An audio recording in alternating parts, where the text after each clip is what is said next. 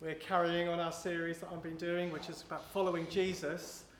And the topic I'm looking at today is treasures buried in grief and loss. Treasures buried in grief and loss. There's people around the world right now going through tremendous grief and loss. Lots of churches in the Ukraine and churches in Russia. Yeah, we just lift them up to you, Jesus, believers in the churches who are suffering and in tremendous grief and loss right now. Men and women who don't know Christ, who are here, wondering what's happening to family and friends. We lift them up and ask God for your comfort and your presence. Pray for men and women from Russia who are here, men and women from the Ukraine in here, to connect to believers so that they can be touched with the comfort that we have for them. We do pray for world wisdom and world leaders, God, to know what to do and how to handle this, God. We do look to you in this moment where we're just again reminded that we're not in control, that we don't have the power of being in control, but we have a God who is sovereign over all of history, and we look to you. Amen. Amen. So I'm going to talk about the treasures that are buried in grief and loss. See, loss is loss. What would be insignificant for you might be catastrophic for me. Each and every one of us are unique. We've got unique temperaments. We've got unique histories. And loss can be a young person getting to year 11 and going into year 12 and 13. That can be a loss as they kind of say goodbye to friends and they transition to whatever's next.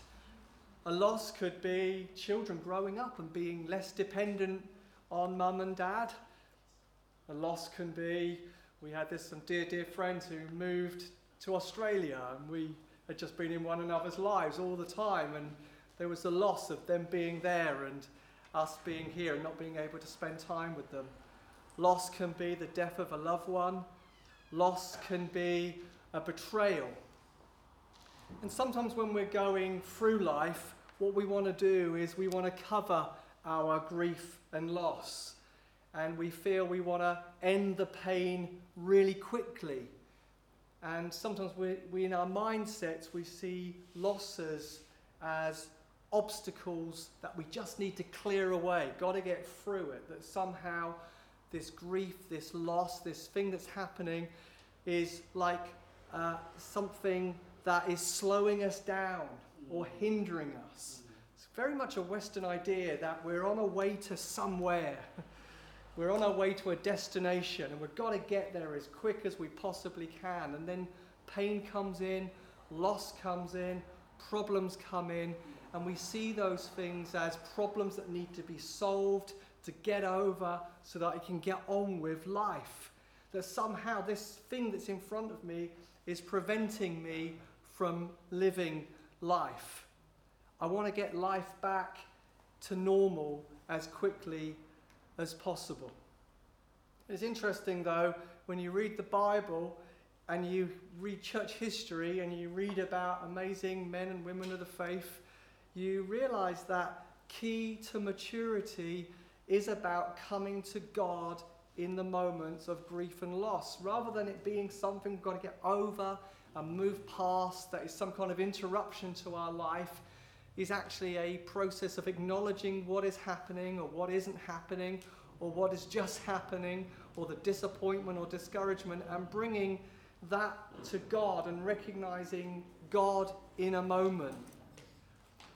See, I think we place such a huge emphasis in the church in Western Europe of being in control. We think that we're in control. We think that we're the masters of our own destiny, that we can just solve things, sort things, push through things. And we have this idea as well that everything is onwards and upwards, like the curve that goes up and to the right. Everything is got to be bigger, got to be better, got to be faster, got to be more successful. And we don't really have a grid for grief. We don't really have an understanding of what is hidden, the treasures that are hidden in grief and loss.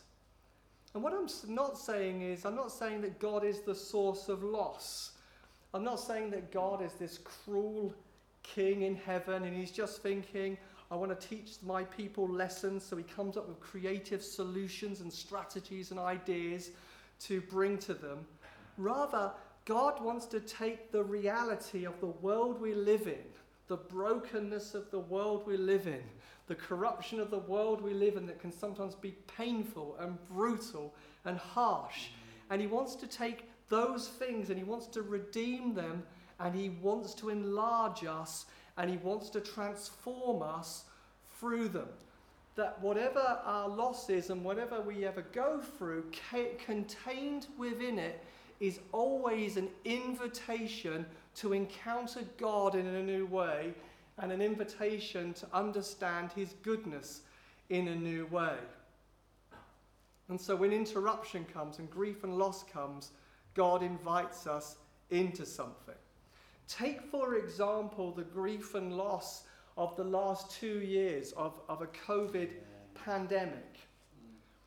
To pause and reflect and come to God with it. Even on a most basic level as this, church attendance in the UK on a Sunday morning is down by 30% across the board.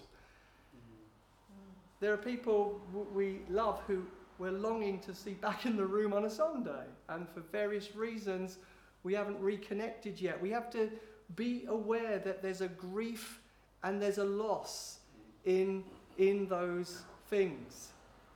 And so in our Western mind we think, no, church goes from the left to the right, and it's always a growth curve.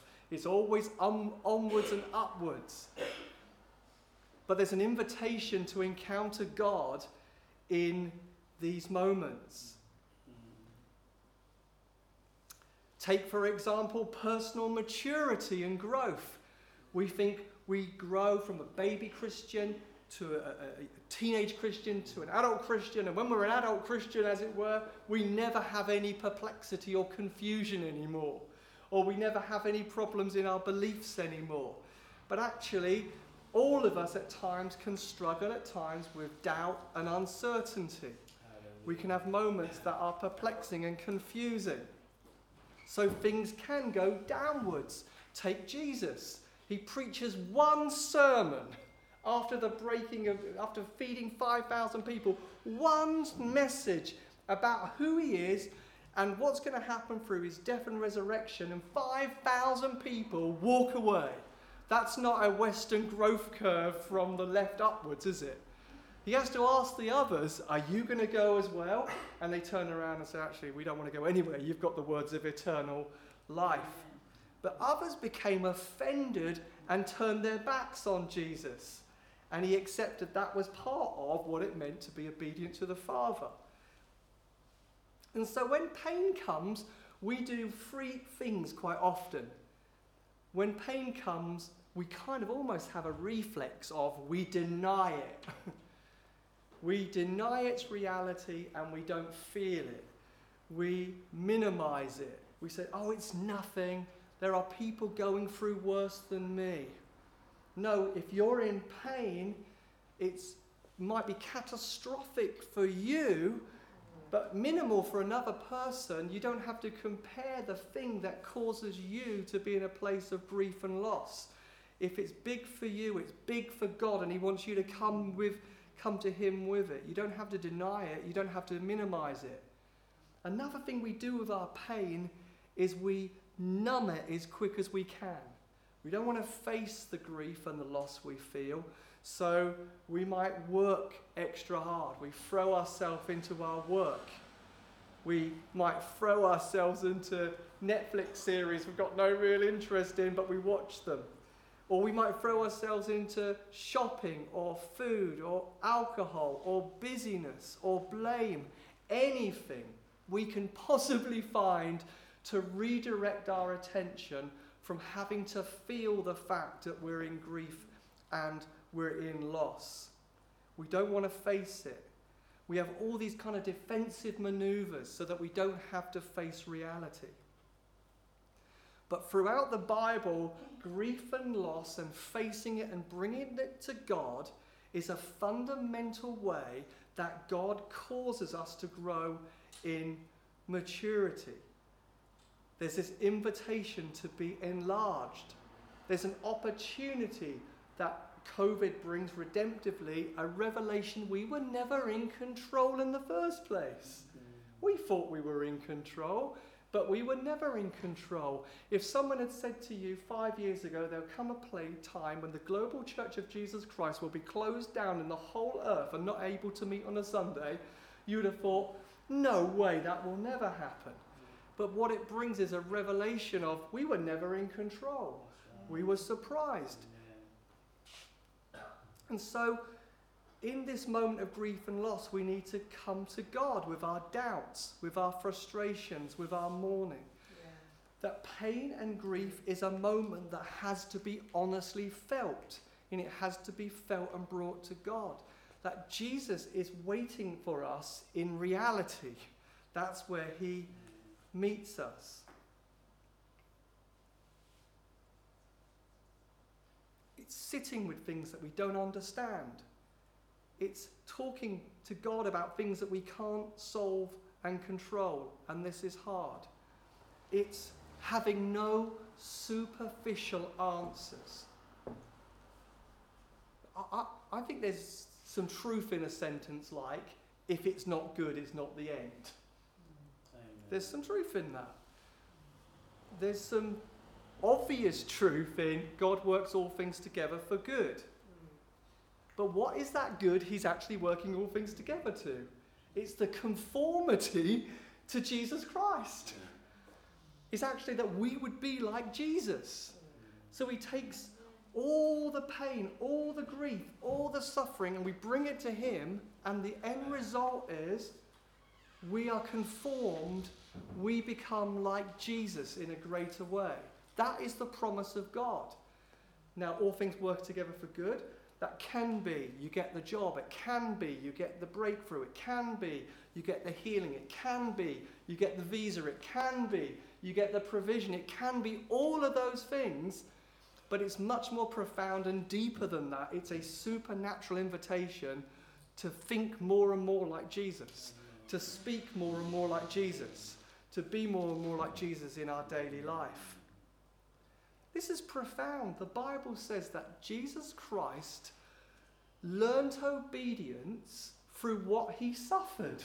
Amen. He's God-man, fully man, but he learned something in the place of suffering.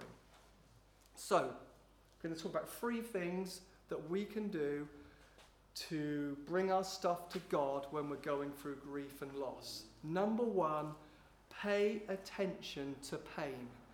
Pay attention to pain. Don't numb it. Don't minimize it. Don't deny it. The authentic spiritual life is an absolute commitment to reality. It's in reality that God meets us. Not in how we think we should behave, or what we think we should believe, or what we think our faith levels should be like, but in reality, not an escape from reality.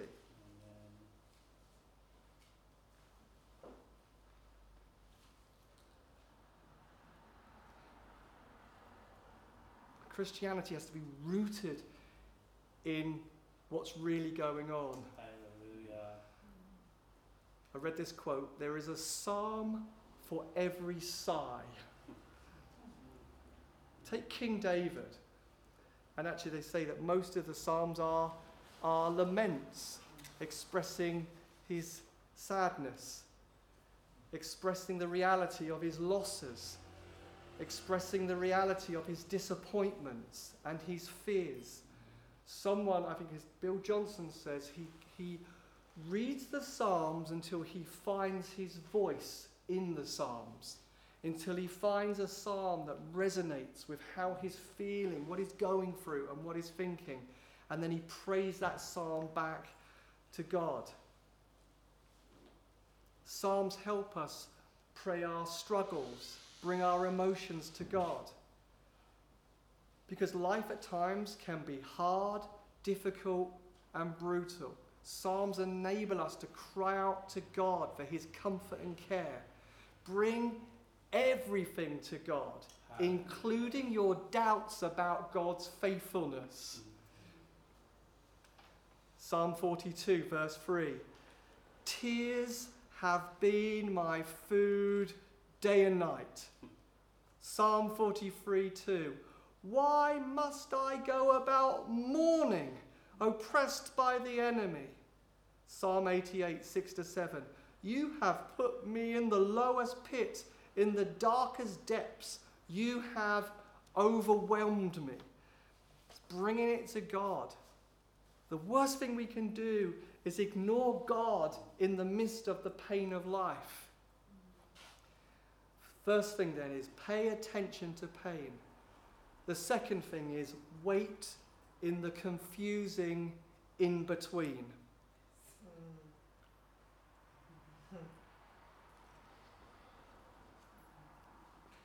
Friday, Jesus is crucified. Saturday is the confusing in-between. I don't know how when we kind of get the fact that they'd run away, most of them had gone away from Jesus and struggled, and on day 2, there's no understanding of what's going to happen. The confusing in-between. See, when we bring it to God and acknowledge it in reality, it forces us to stop, to wait, to change our plans. Busyness, productivity, all go out the window. Waiting is almost always confusing and disorientating. Day 2, we feel helpless and we have to be totally dependent. Day 1, Joseph gets a dream. Your brothers are going to bow down. Day 2, they chuck him in a cistern. They pretend that he's been ravished and he's dead. Make a mock-up funeral and sell him as a slave, where he's falsely accused and sent to prison for 10 plus years. Bible says, but God was with Joseph. Day 2, 10 plus years. King David, son of Jesse, you're going to be king. Day 2, 13 years of being falsely accused and running away from King Saul, who wants to kill him, until he becomes king. Day 1, Noah, build an ark for me.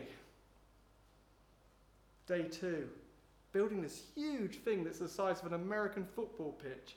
And it says everybody in the days of Noah went on about their lives. They must have really mocked this guy. What on earth are you building? Crazy guy. Believed God. Day 3, the rains come. One of my most confusing church history stories is the French Protestant woman Marie Durand, so 17th century, and the Catholics are persecuting the Protestants, and they really want her to. I mean, they're not completely sure why they threw her in the Tower of Egmont, but part of it says it was about her family member was a preacher. Some of it was about her Protestant beliefs. And all they said was, if you renounce what you believe about God, you can go free. And they left the door open. Day 2, 38 years. She goes in as a teenager. 38 years later, in her 50s, decides to watch her youth go, doesn't get married, will never have children. You can go there today and she writes and she's scraped into the wall, "I resist." And it's there now, you can see it. We've seen it. 38 years. I don't understand that. It's confusing. It's disorientating. She's totally helpless, totally dependent on God. Abraham, going to have a baby. I think it's 25 years later, when he's pretty much dead and his wife is barren, God comes to him and says, "This time next year." Day 2, 25 years. See, in the confusing in-between, God is removing control. Amen. He breaks control off us. Amen. He breaks the capacity for self-will. Amen. Joseph, you can't get yourself out of prison. David, you can't make yourself king. Noah, you can't make the rains come. Abraham, you can't make this work.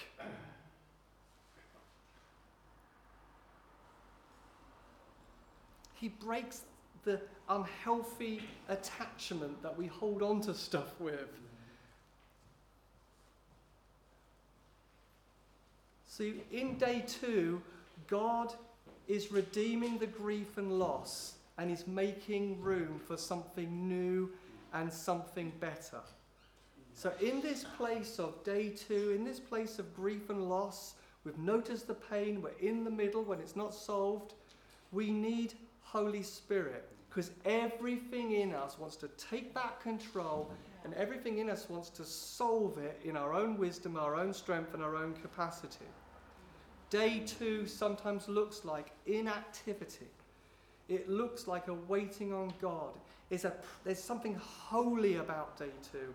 It's a precious moment where we decide, I won't try and fix it. I won't try and solve it. I'm going to wait on God and see what God will do, because you're going to birth something new and glorious out of this. When we're in day 2, we have to be so careful in the confusing moment not to rebel against God. Many people, when they heard Jesus talk about his body and his blood, and you have to eat his flesh and drink his blood, they were offended and they turned their backs on God. We can become offended at God when we don't get things the way we want them to be. We can be tempted to run away from God. We can be tempted to quit. But on day 2, we have to know this: God is working beneath the surface. God is doing something in the silence, in the apparent inactivity. God is working. God is building. God is shaping. God is conforming. God is going to make you more and more like Jesus, and God is going to make me more and more like him. He's making room for something new and something much, much better. There are rich insights and mercies available, and he will waste absolutely nothing. Just like that beautiful Japanese art of pottery making, when the pot is broken and they glue it all back together with gold, and it looks magnificent, but you can see the lines of the things, that the story of this pot. Thirdly, allow the old to birth the new. Our losses are very, very real. The reality of COVID and the reality on people's mental health, and the reality for our young people, and the reality in the schools, and the reality of what some of you may even now still be suffering as a result of COVID, the reality of loved ones who have died because of COVID, the reality on the impact of the church, the reality of all these things are very, very, very real, and we have to feel them, and we need to bring that to God. We mustn't deny it or minimize it or numb it. We have to bring the reality to him. But he will birth something new out of it. 1944, China. the government said all the Christians, missionaries must leave the country and Christianity is now illegal. I believe 14 million Christians went underground. 1970 something. You can now worship it more freely. 70 million of them, believers. They'd been just sharing the gospel in villages and towns, and whole regions had come to know Jesus. You close it down, Jesus is still working. Amen. Out of the pain, something real and beautiful was birthed. Enormous gifts wait on the other side. We can say, Jesus, why did you allow your global church to be closed in the way that it was for 18 months? Because you are going to birth something new on the other side. Amen. One of the things he births is God offers a revelation of himself. I would say primarily this is the most beautiful thing in any type of grief and loss. We get an opportunity to see how incomprehensible, how infinite and how perfect he is. We get an encounter with God. I'd say another thing is this: God makes us softer and more compassionate. When we've gone through grief and loss, we are able to comfort others with the comfort that we have received. I'd say that compassion in the life of Jesus was one of the greatest motivations for all the miracles, like the raising of the widow's son in Nain. He has compassion on her and resurrects her son. Compassion is a supernatural force that brings us into the place of seeing the miraculous break out. When we know we've been through pain and we've known the comfort of God, we have a compassion that we can take to others. It breaks us out of apathy and it breaks us out of indifference. In the old giving birth to the new, God births gifts in us. God births gifts in us. He enlarges our capacity to surrender to his will. He causes us to no longer need to impress other people. Because suddenly we are going through pain and loss and we are seen by others. Rather than covering them, we're able to acknowledge our brokenness and our vulnerability. Through grief and loss, God breaks us free from the illusion that there is something more beautiful than the gift of loving God or being loved by him. Dietrich Bonhoeffer, a German theologian, was safe and sound in America during World War II. But he was so moved by the plight of Nazism, and he was so moved by the state of the church, and so moved that he wanted to see this broken, that he left the safety of America and he came to Germany. On April the 9th, 1945, he was executed by the Nazis. He said this: "This is the end for me and the beginning of life." Romans 8:18 says, "For I consider that the sufferings of this present time are not worth comparing with the glory that is to be revealed to us." So we feel it. We don't minimize it. We don't say, well, I'm not meant to feel anything because there's a weight of glory coming into the future. We feel it, but the thing that gets birthed through pain and loss is a revelation that the best is yet to come. "For I consider that the sufferings of this present age are not worth comparing to the glory that is to be revealed to us." I'm going to pray for us. I felt one of the things that God wanted to do was he wanted to come to people whose spirits had been crushed because they'd suffered so much. And he wanted to come as the comforter, and he wanted to come and heal a crushed spirit. And sometimes that comes through, Proverbs says a dream fulfilled is a tree of life. But it also talks about when there's disappointment, it can crush us. And sometimes people can go through one thing after another thing after another thing, and they become almost numbed to any delight in God. There's still a faithfulness, but there's a deadness too. And God just wants to come and birth something new in you. And I feel it's almost you've been through something, and having been through it, you're numbed. Yeah. It's not that you've done anything wrong, really. You've been faithful, and it's not that you've numbed your pain in any way. It's just the pain has left you numbed and crushed. Yeah. And I'm just going to ask the Holy Spirit to come and birth something new out of the old. Something new out of the old. Ask you, Holy Spirit, where anyone feels that through disappointment and things being blocked and stuff happening, where they feel in their spirit that sense of, I'm crushed.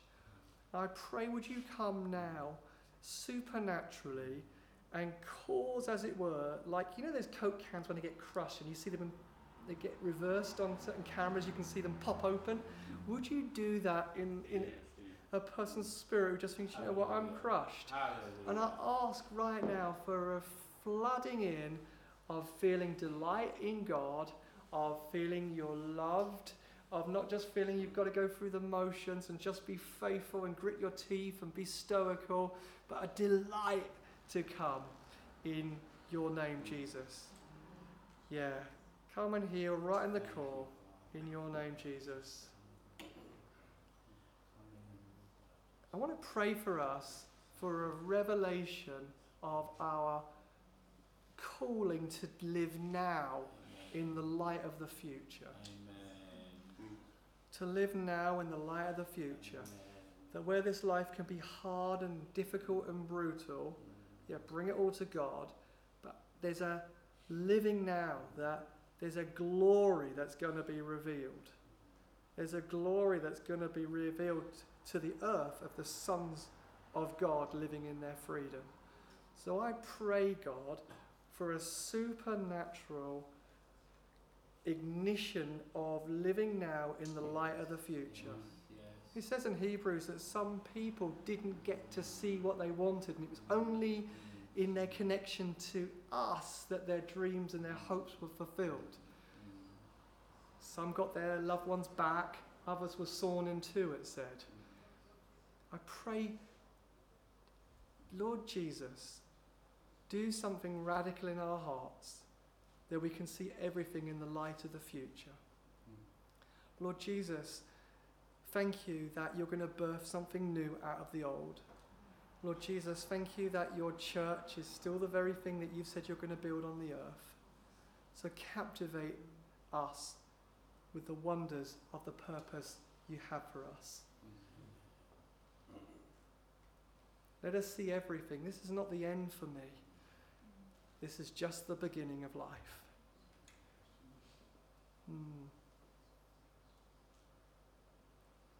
Thank you, God. Thank you, God. Amen. I'm just going to spend a moment with God. You can't actually strive your way into this. Supernatural revelation that we're asking for.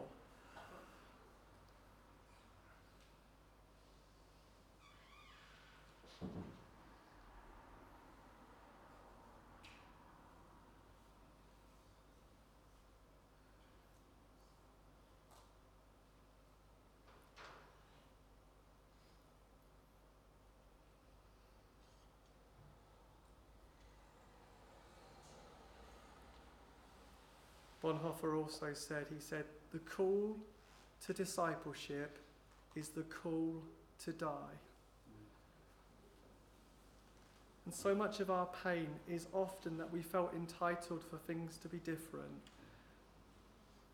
We thought we merited it, deserved it, warranted it. And God is so generous and so good, and he gives us so much. But he also said, unless a grain of wheat falls to the ground and dies, it remains alone. Lord Jesus, captivate us with your beauty and glory. Cause our greatest treasure to be that we are loved by you and we get to love you. Ruin us with a revelation of your affection and care and kindness. Grip us, move upon us. Help us not to be like the rich young ruler who walked away because it was all too costly. Help us to not go through the motions, but to be revolutionized through an encounter with love.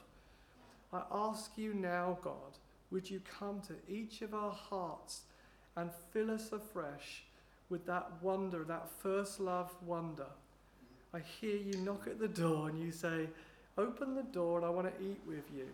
So we pray for each of us, God, that where we have a revelation of actually we're naked, we're blind, and we are hungry. And we open the door to you and we want to eat with you, Lord Jesus. Amen. Thank you that you don't push yourself in, you knock on the door and we hear the knock and we open the door. Maybe I'll finish with that. If you feel that's you, just say to Jesus, I want to eat with you, Jesus. I want to eat with you, Jesus. I want to go to that place that we were in the worship of get eye to eye, intimacy with you, face to face. Come in, Jesus. Come in, Jesus. I hear you knock. Come in, Jesus. Come in, Jesus. Do what only you can do. Come. Touch my affections, touch my heart, touch my appetite, touch my life. Thank you, God. Thank you, God. Amen.